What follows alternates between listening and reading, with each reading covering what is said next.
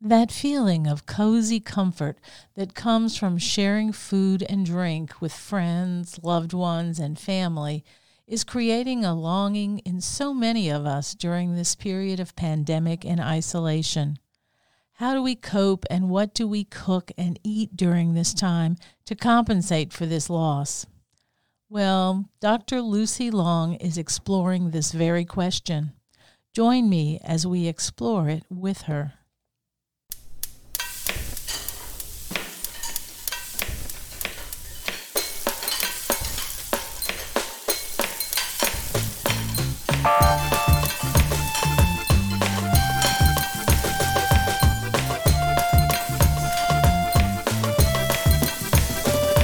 Welcome to Tip of the Tongue, a podcast on the Nitty Grits Network, where we explore the intersection of food and drink and museums.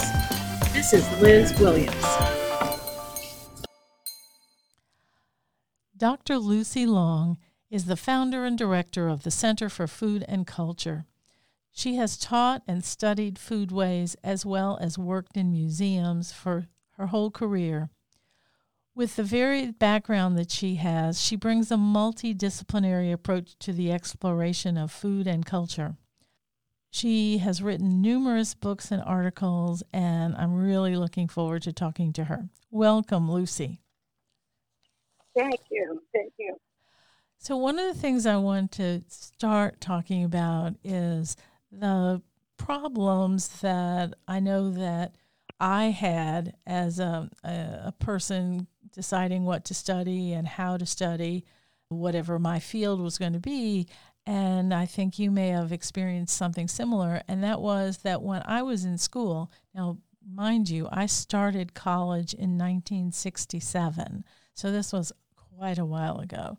There was no such thing as food studies. And if you wanted to study food as an academic discipline, the only thing that was available was to become a dietitian or perhaps to study home economics. And that was not something I was interested in. And so I wound up, of course, getting a degree in English and then going to law school, because I don't think anybody who goes to law school really says, I want to be a lawyer. I think they really say, I don't know what to do, so I'll go to law school. I wondered about your experience. That's right. I think the trajectory or the journey of my food studies is extremely unusual, but it also gives me a perspective that is drawing upon many, many different disciplines and experiences.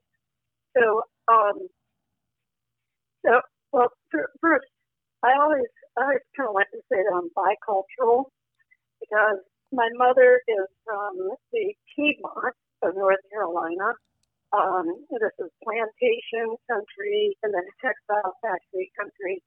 And my father is from the Appalachian Mountains of western North Carolina. So I was very, very aware when I was a kid, my country club cousins would make fun of my hillbilly cousins and vice versa. So I was very aware of different cultures. And then we moved overseas with my father, became an economic. He was an economist for the State Department and worked primarily in Far East and Southeast Asia. So with those experiences, I was very aware of cultural differences. Plus, I come from the South. I love to eat. My grandmother's Sunday dinner. I mean, that's, I still think back on that. It was just so wonderful. And this is white Southern, which opens up a whole other can of worms. But, so I always thought I would do something in music, because I loved listening to music, and I studied music. I was never good as a classical musician. I couldn't sing. I couldn't really play the piano, so I didn't know what I would do. And so after dropping out of college and kind of floundering around for a little while, I happened at the Smithsonian Institution. They have a folk life festival every summer, and they had people presenting music traditions, which is what drew me at first. And then they were also presenting food traditions. And it had never occurred to me that food could be used to really talk about culture, and that there was really more to it. Growing up, I loved to eat. I hated to cook. I did not want to be in the kitchen. My brothers got to run around and play outside. I didn't see why I had to be in the kitchen. Right. So it never really occurred to me that there was more to cooking, than just women's labor, and pretty involuntary. So that kind of woke in me the idea, you can do stuff with food. You can actually study food beyond just how to cook, or the most gourmet, what's the best restaurant. So in college, I studied philosophy and music, philosophy of aesthetics, kind of varied things. I actually went to Davidson College. So I say that because Southerners usually know Davidson College. And then I did a master's in ethnomusicology and focused on the music of Southern Appalachia, fiddle and dulcimer, and then also on the music of Far East and Southeast Asia. And then I found what I was really interested in was the people. Why did people do these things? What did these traditions mean to people? Why do they keep doing them? They didn't have to. We didn't have to eat grits just because we lived in the South. Why did we have grits so much? Why did we have fried chicken? Beyond just it tasted. And I started discovering, and this goes back to the Smithsonian Folklife Festival, I started discovering that the field of folklore tended to deal with those kinds of questions. And from a personal perspective, so why did these particular individuals find this particular tradition meaningful? So that approach I found very appealing. So I did an internship at the I'm trying to remember what it's called now, in Memphis, the Southern Folklife Center. That Bill Ferris started this before he started the Oxford Southern Studies. The Southern Foodways program. Alliance. He created the Center for the Study of the South at Ole Miss. Yeah. Yes, and this was something he started this prior to that, and he was working with Judy Pizer, who I'm not sure she's still the director or not. And it was meant to be a place where people were documenting traditions of the South and then developing programs around that documentation. So I actually did an internship there for a year, for 6 months. And one of the things I did was I looked at ethnic foodways in Memphis. And they thought it would be interesting. I suggested, Chinese restaurants in the South, that's not something people usually think about. So, let's do an oral history, a documentation of Chinese restaurants. I think there were 7 listed in the phone book. So, so they said, okay, go to these, we'll pay for you to have a meal and talk about the food. Well, it turned out there were actually about 37. They just weren't listed in the phone book, right? Yes. A lot of them not listed as Chinese. Some of them were just diners. Yeah. And they, they also had a Chinese section. They were diners either being run by a Chinese family, or it'd be a different type, and then there'd be one section with some Chinese food. So it was fascinating, and that really introduced me into the field of food studies from a folklore perspective. And then when I started graduate work at the University of Pennsylvania, Don Yoder was one of my professors, and folklore had, particularly under Don Yoder, they had long been studying foodways as a traditional, folk life of different people. And then in the 60s and 70s, folklore started looking at how food was used to express identity, how it was being used to delineate, define communities, particularly ethnic food. You can use that to say who is ethnic and what does it mean to be a certain ethnicity according to the food that you're using. So it was a very active approach to food as something very dynamic that people were using to express themselves, to build community, to affirm relationships. So that's what I was getting in graduate school at the University of Pennsylvania, and this was let's see, I was there in the early 1980s, and it was fully accepted there, although it wasn't seen as a highly theoretical domain. Right. Right. Yeah. And it still kind of continues to today. And people say, well, food's interesting, but there's not high theory coming out of food studies. Yeah, it's really interesting to me that people can study music on many, many different levels, and it can be highly theoretical, and people can write really deep criticisms, etc., about music, as well as teach people to play, as well as then study the cultural phenomenon of people who make music and listen to music.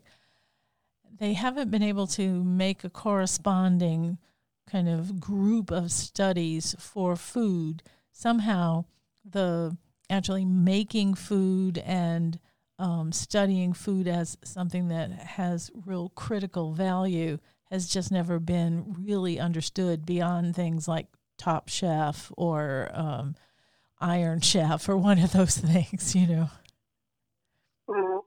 Well, there actually is a wonderful body of scholarship now, on critical food studies. But I think part of what happened, food is still considered a women's domain. Yes. Unless you're making tons of money, as a chef, and then it can be male. Right. And serious study of food or serious attention to food has always tended to be on gourmet food and restaurants with so it's been both dismissed as female and domestic and mundane. Everybody eats. So how special can food be if everybody can do it? Right. Right. It's a very elitist approach to it. So part of what started happening, I started getting involved in the Association for the Study of Food and Society.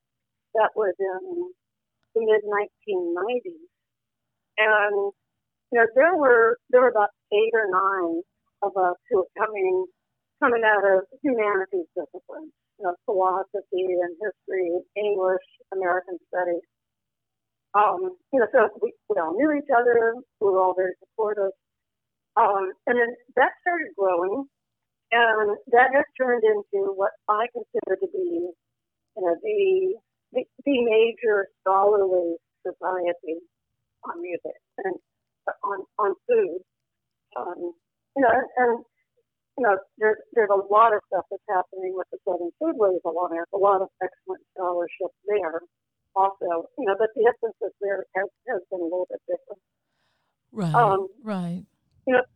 But unfortunately, part of what happened with the recession in 2008, universities had to be able to sell their courses and their programs. So all the food studies programs started shifting from the more humanities-based, folklore-based, and really using a lot of the early scholarship from folklore. It was coming out in the 60s and 70s. It started shifting to food systems research. Right. So how do we improve access? How do we deal with organic versus non-organic? So very specific questions and looking for solutions to food systems issues. And so that and food studies now is kind of separated into those two areas. Right, right. And I see that you started the center about a year before the Southern Food and Beverage Museum opened. And so I know that you've been kind of working in the same time period in terms of the center. I'm talking about your center, the Center for Food and Culture. So that also has been of interest to me, just kind of that parallelism of time, not necessarily doing the same exact things, but in the same field. So speaking of that, I do want to be able to have the time to talk a little bit about your study right now. So why don't you tell us about that and how you decided that that's what we needed to study? Okay. So the title of our project is Finding Comfort/Discomfort Through Foodways During the Pandemic. And the idea came to me in 2017. I collaborated with a food scholar, folklorist, Michael Owen Jones, who's now retired out in California, and we published a section on comfort food, and it's all from a folkloristic, humanities, cultural perspective. So that got me interested in the idea of comfort food. Coming from the South too, it kind of occurred to me, well, isn't all food comfort food, or shouldn't all food be comfort food?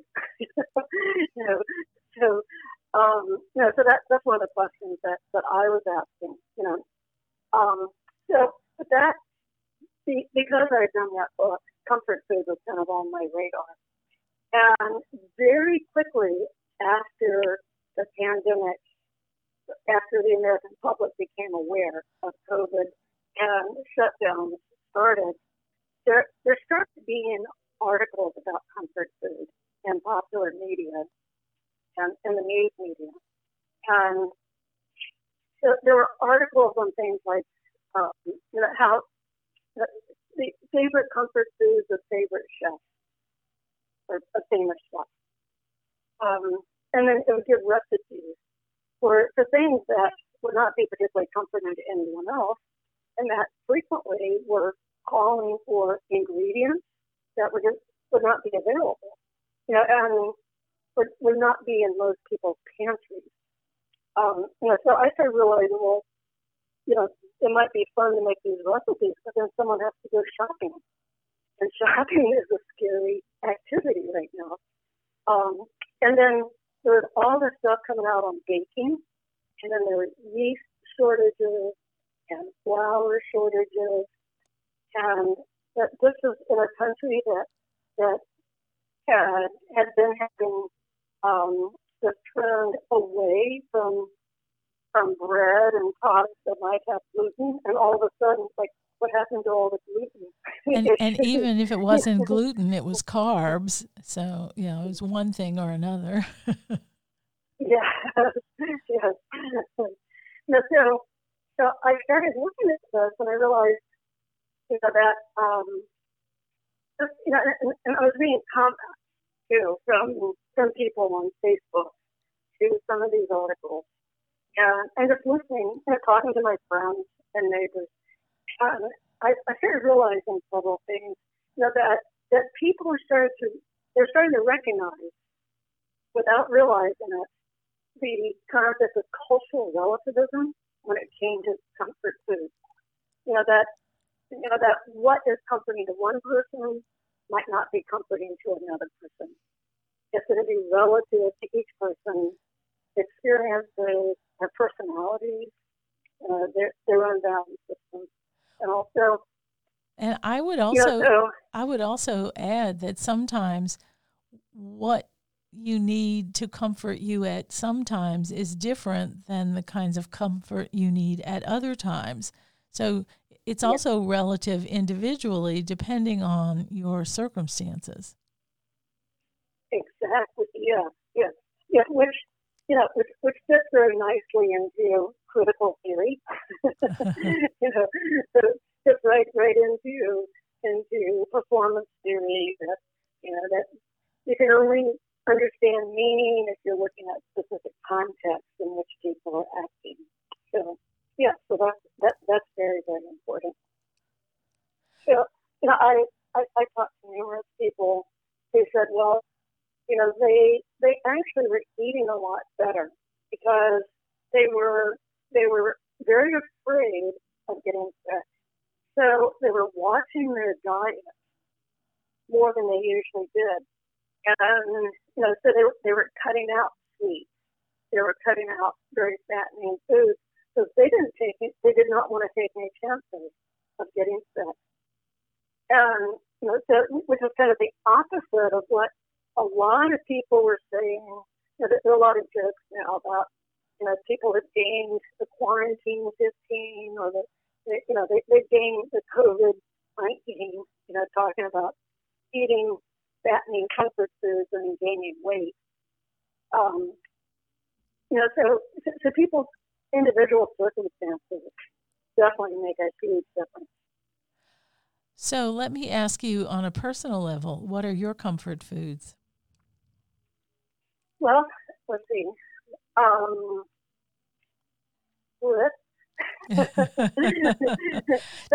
Taking it out of the realm of theoretical and making it personal. Right, I know, and I'm laughing as I say that because that's such a stereotype. But it is.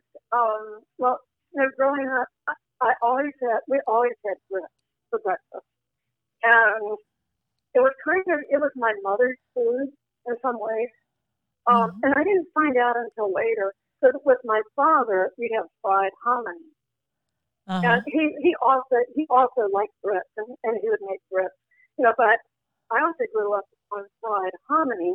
I didn't realize later on, that was more the mountain tradition when, that was introduced probably by the Cherokee and has this long heritage coming from Central America. So I would say hominy and grits. Okay. Yeah. And you fry your hominy?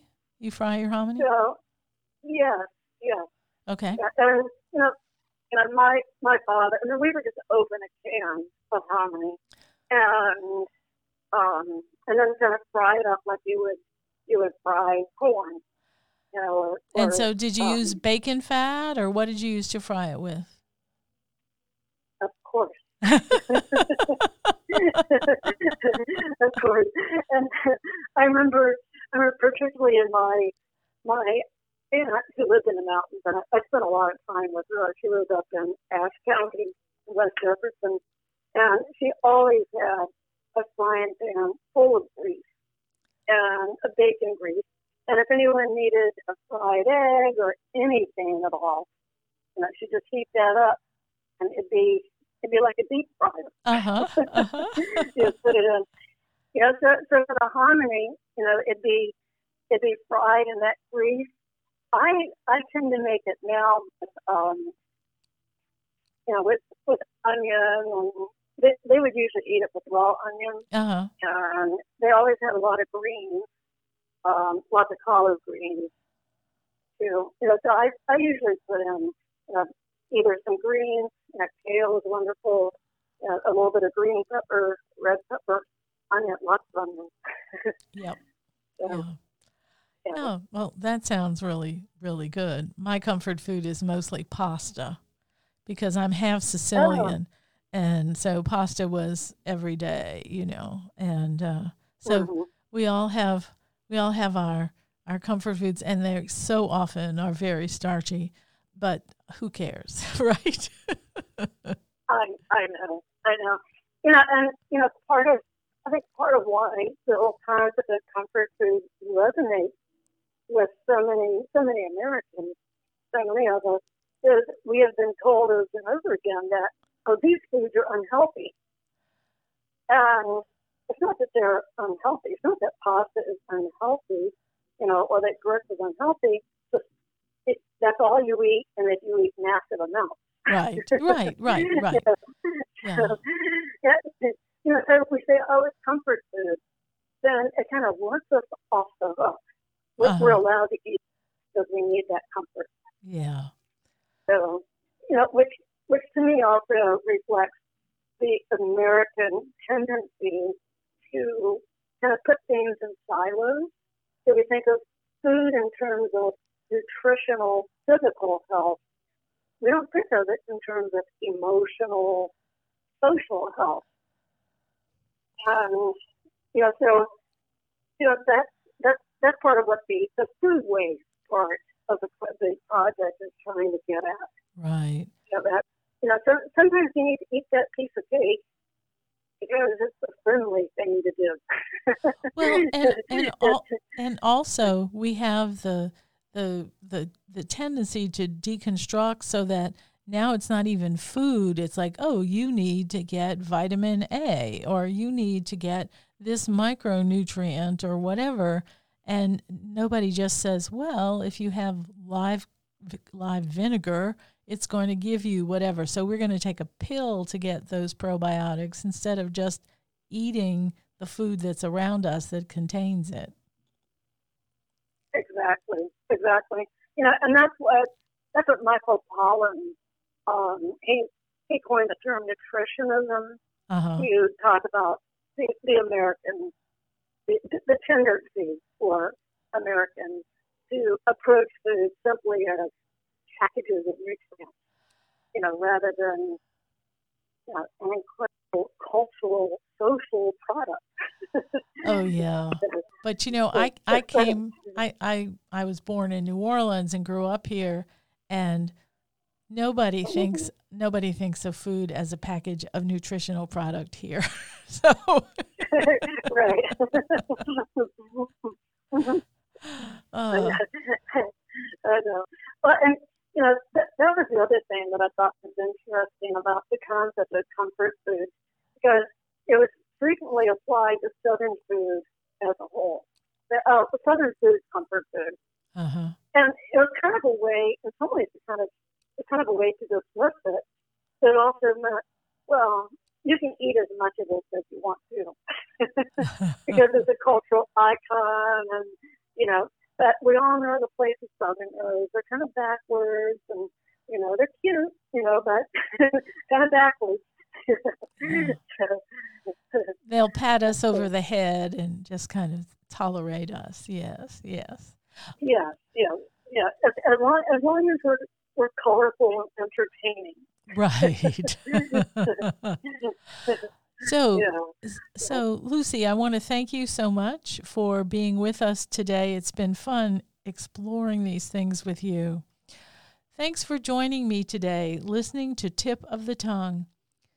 We are part of the Nitty Grits Network of the National Food and Beverage Foundation. Come and visit us at our studio at the Southern Food and Beverage Museum in New Orleans. We are open again. You can find us and subscribe wherever you listen to your podcasts. I'm Liz Williams. Thanks for listening.